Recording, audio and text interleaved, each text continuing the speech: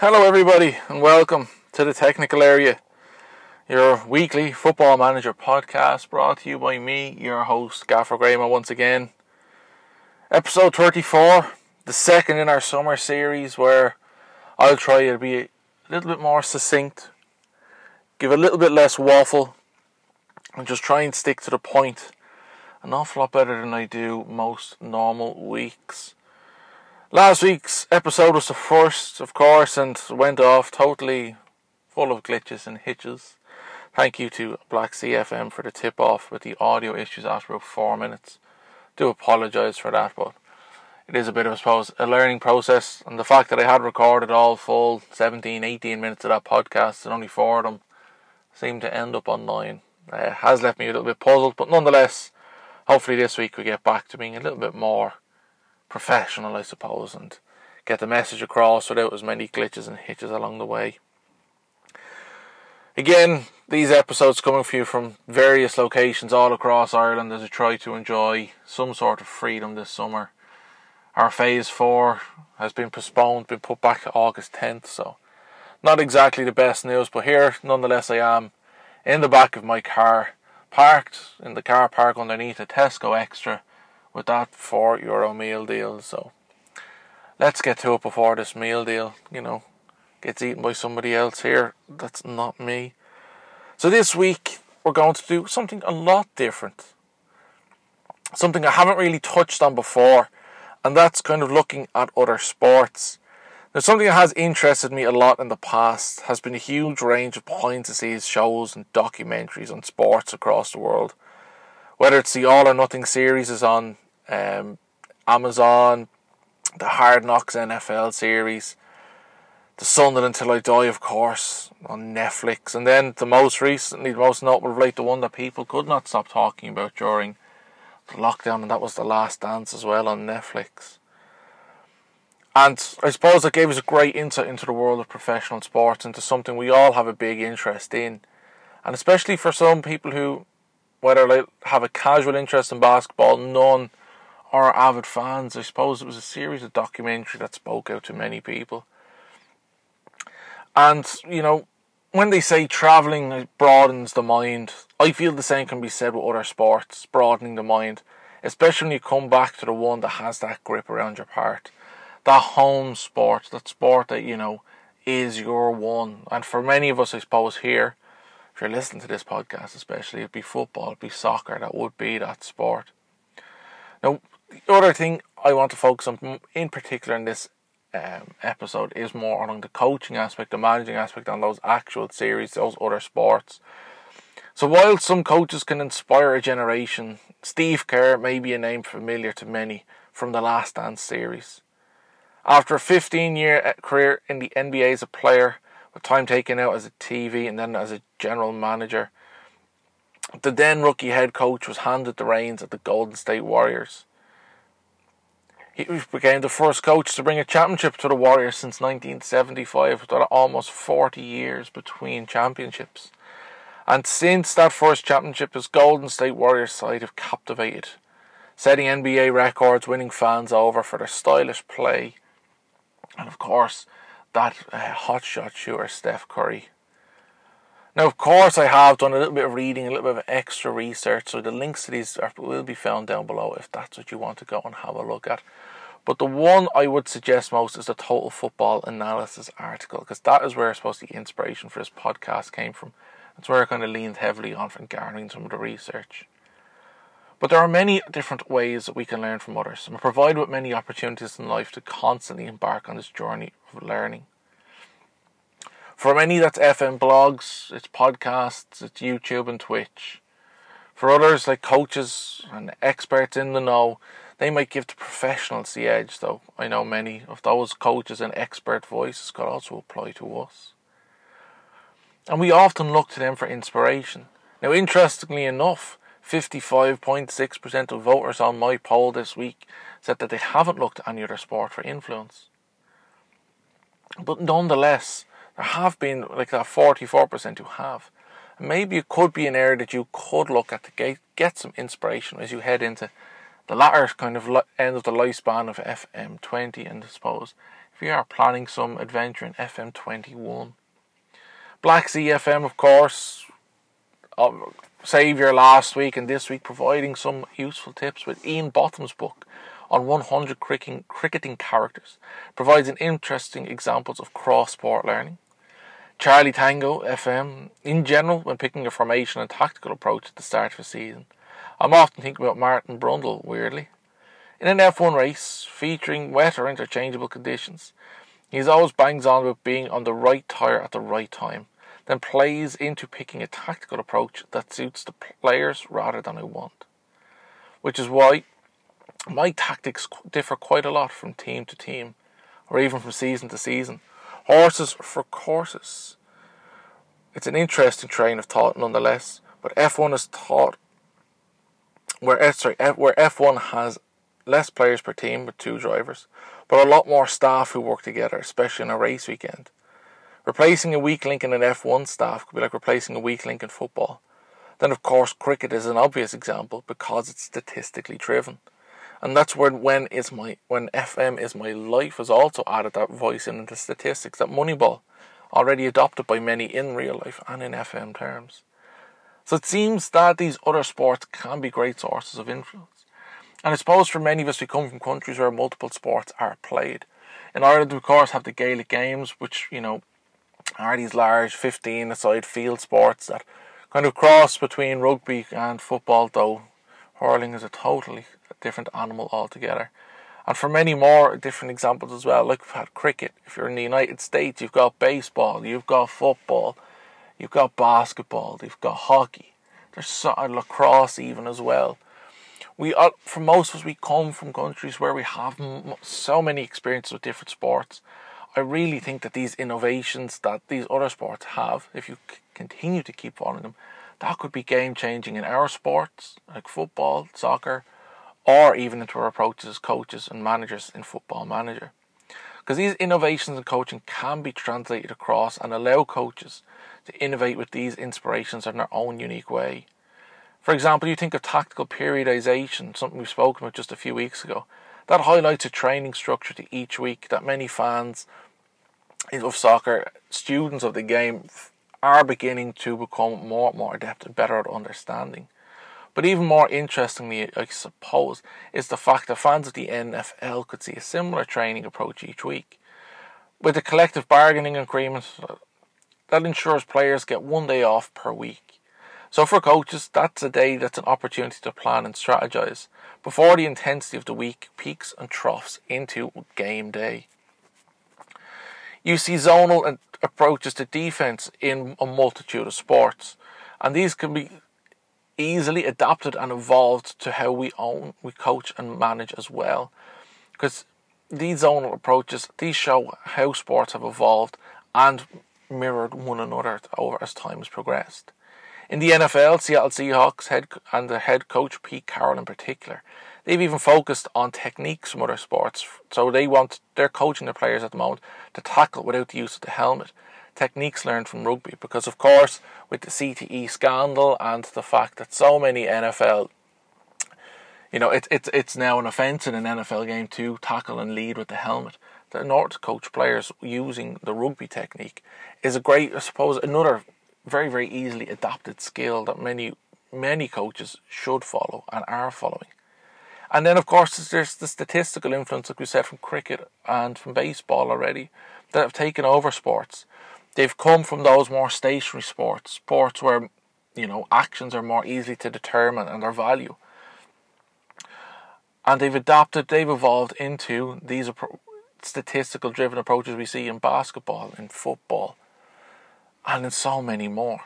The game is constantly changing. The games are constantly changing because of each other. And there's endless ways we can learn from others.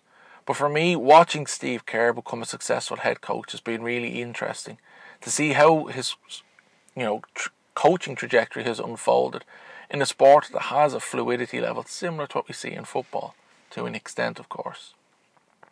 Now, the article, like I said, that inspired this episode has been the Total Football Analysis piece on the similarities between football and basketball.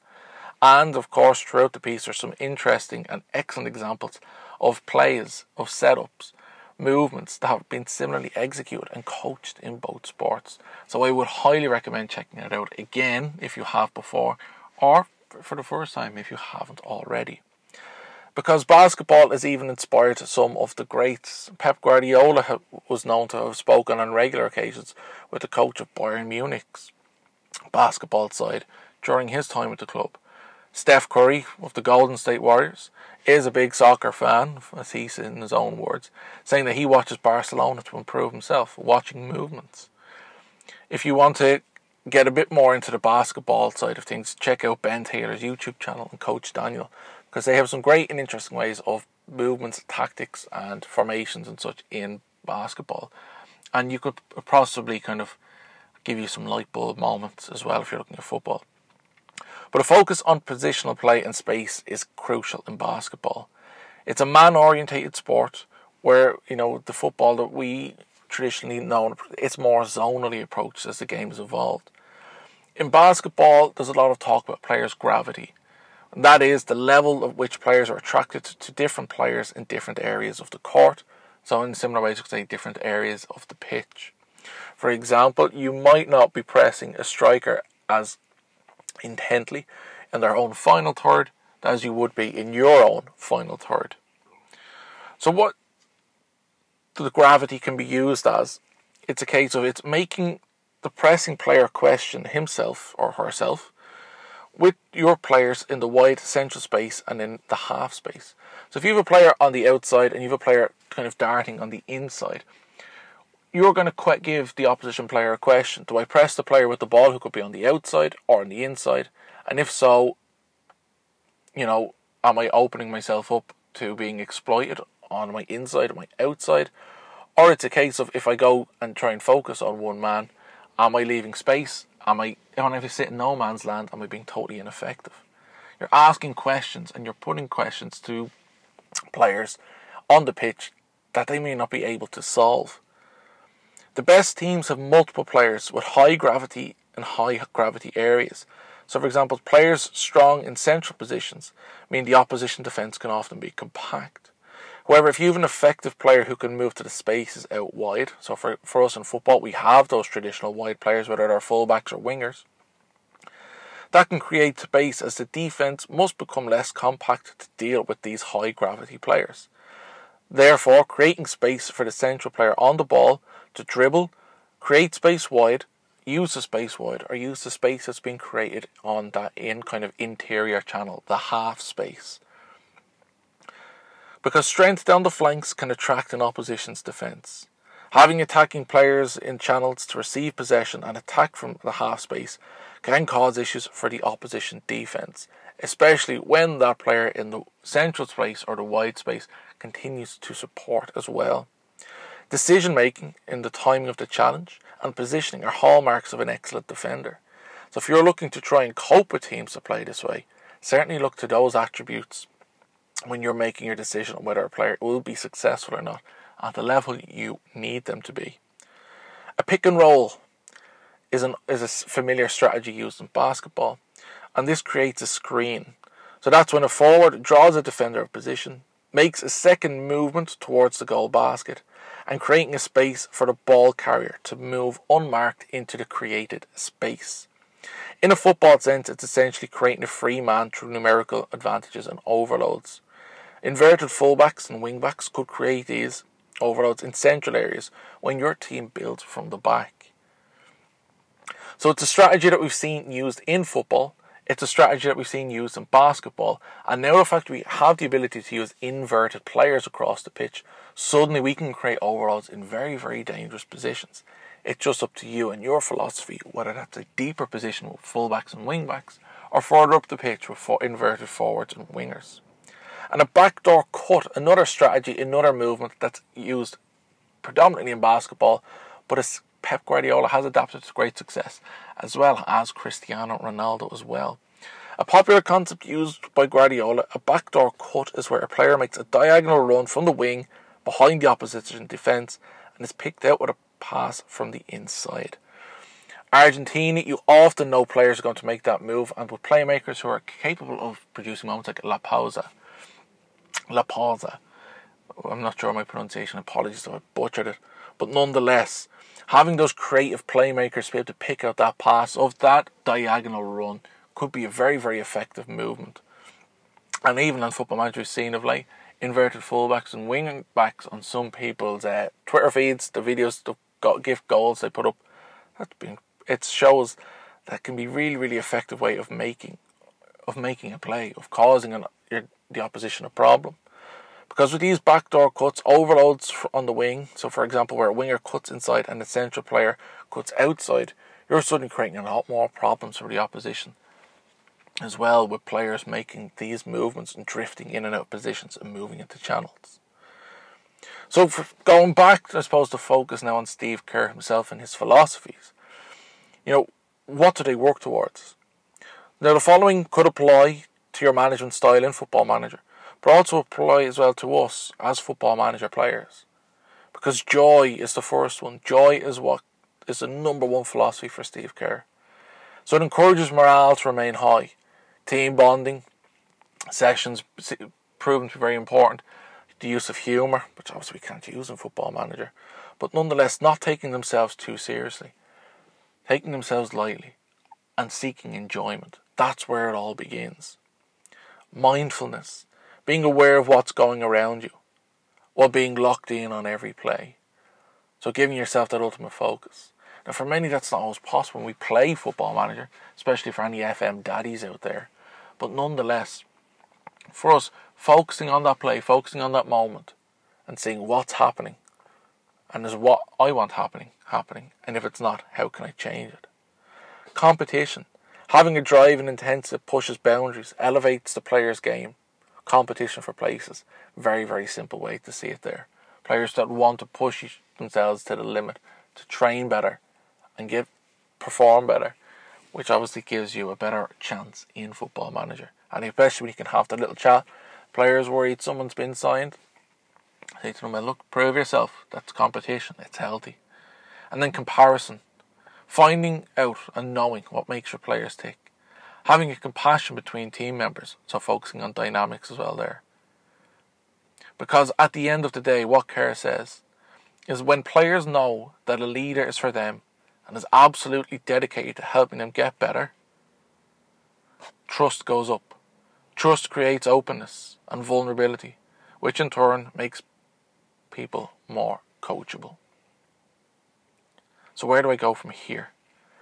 When professional sports players were younger, just like us, many would have been exposed to a multitude of other sports, had experience with the basics of these, and depending on their proficiency, adapt the skills and the lessons they've learned from those to make them into the players they've become. So as coaches and decision makers look elsewhere often for inspiration, the examples they set can change the game. VAR, as we know now, Hawkeye to goal line technology. It's not even just in ways coaches can affect the game. It's also way these decision makers can change the game as well. But I'll give Steve Kerr the final word on the topic. An inspiration to all of us as FMers. Without talented players, you won't win, he says. And you have to win for any of your philosophy to matter.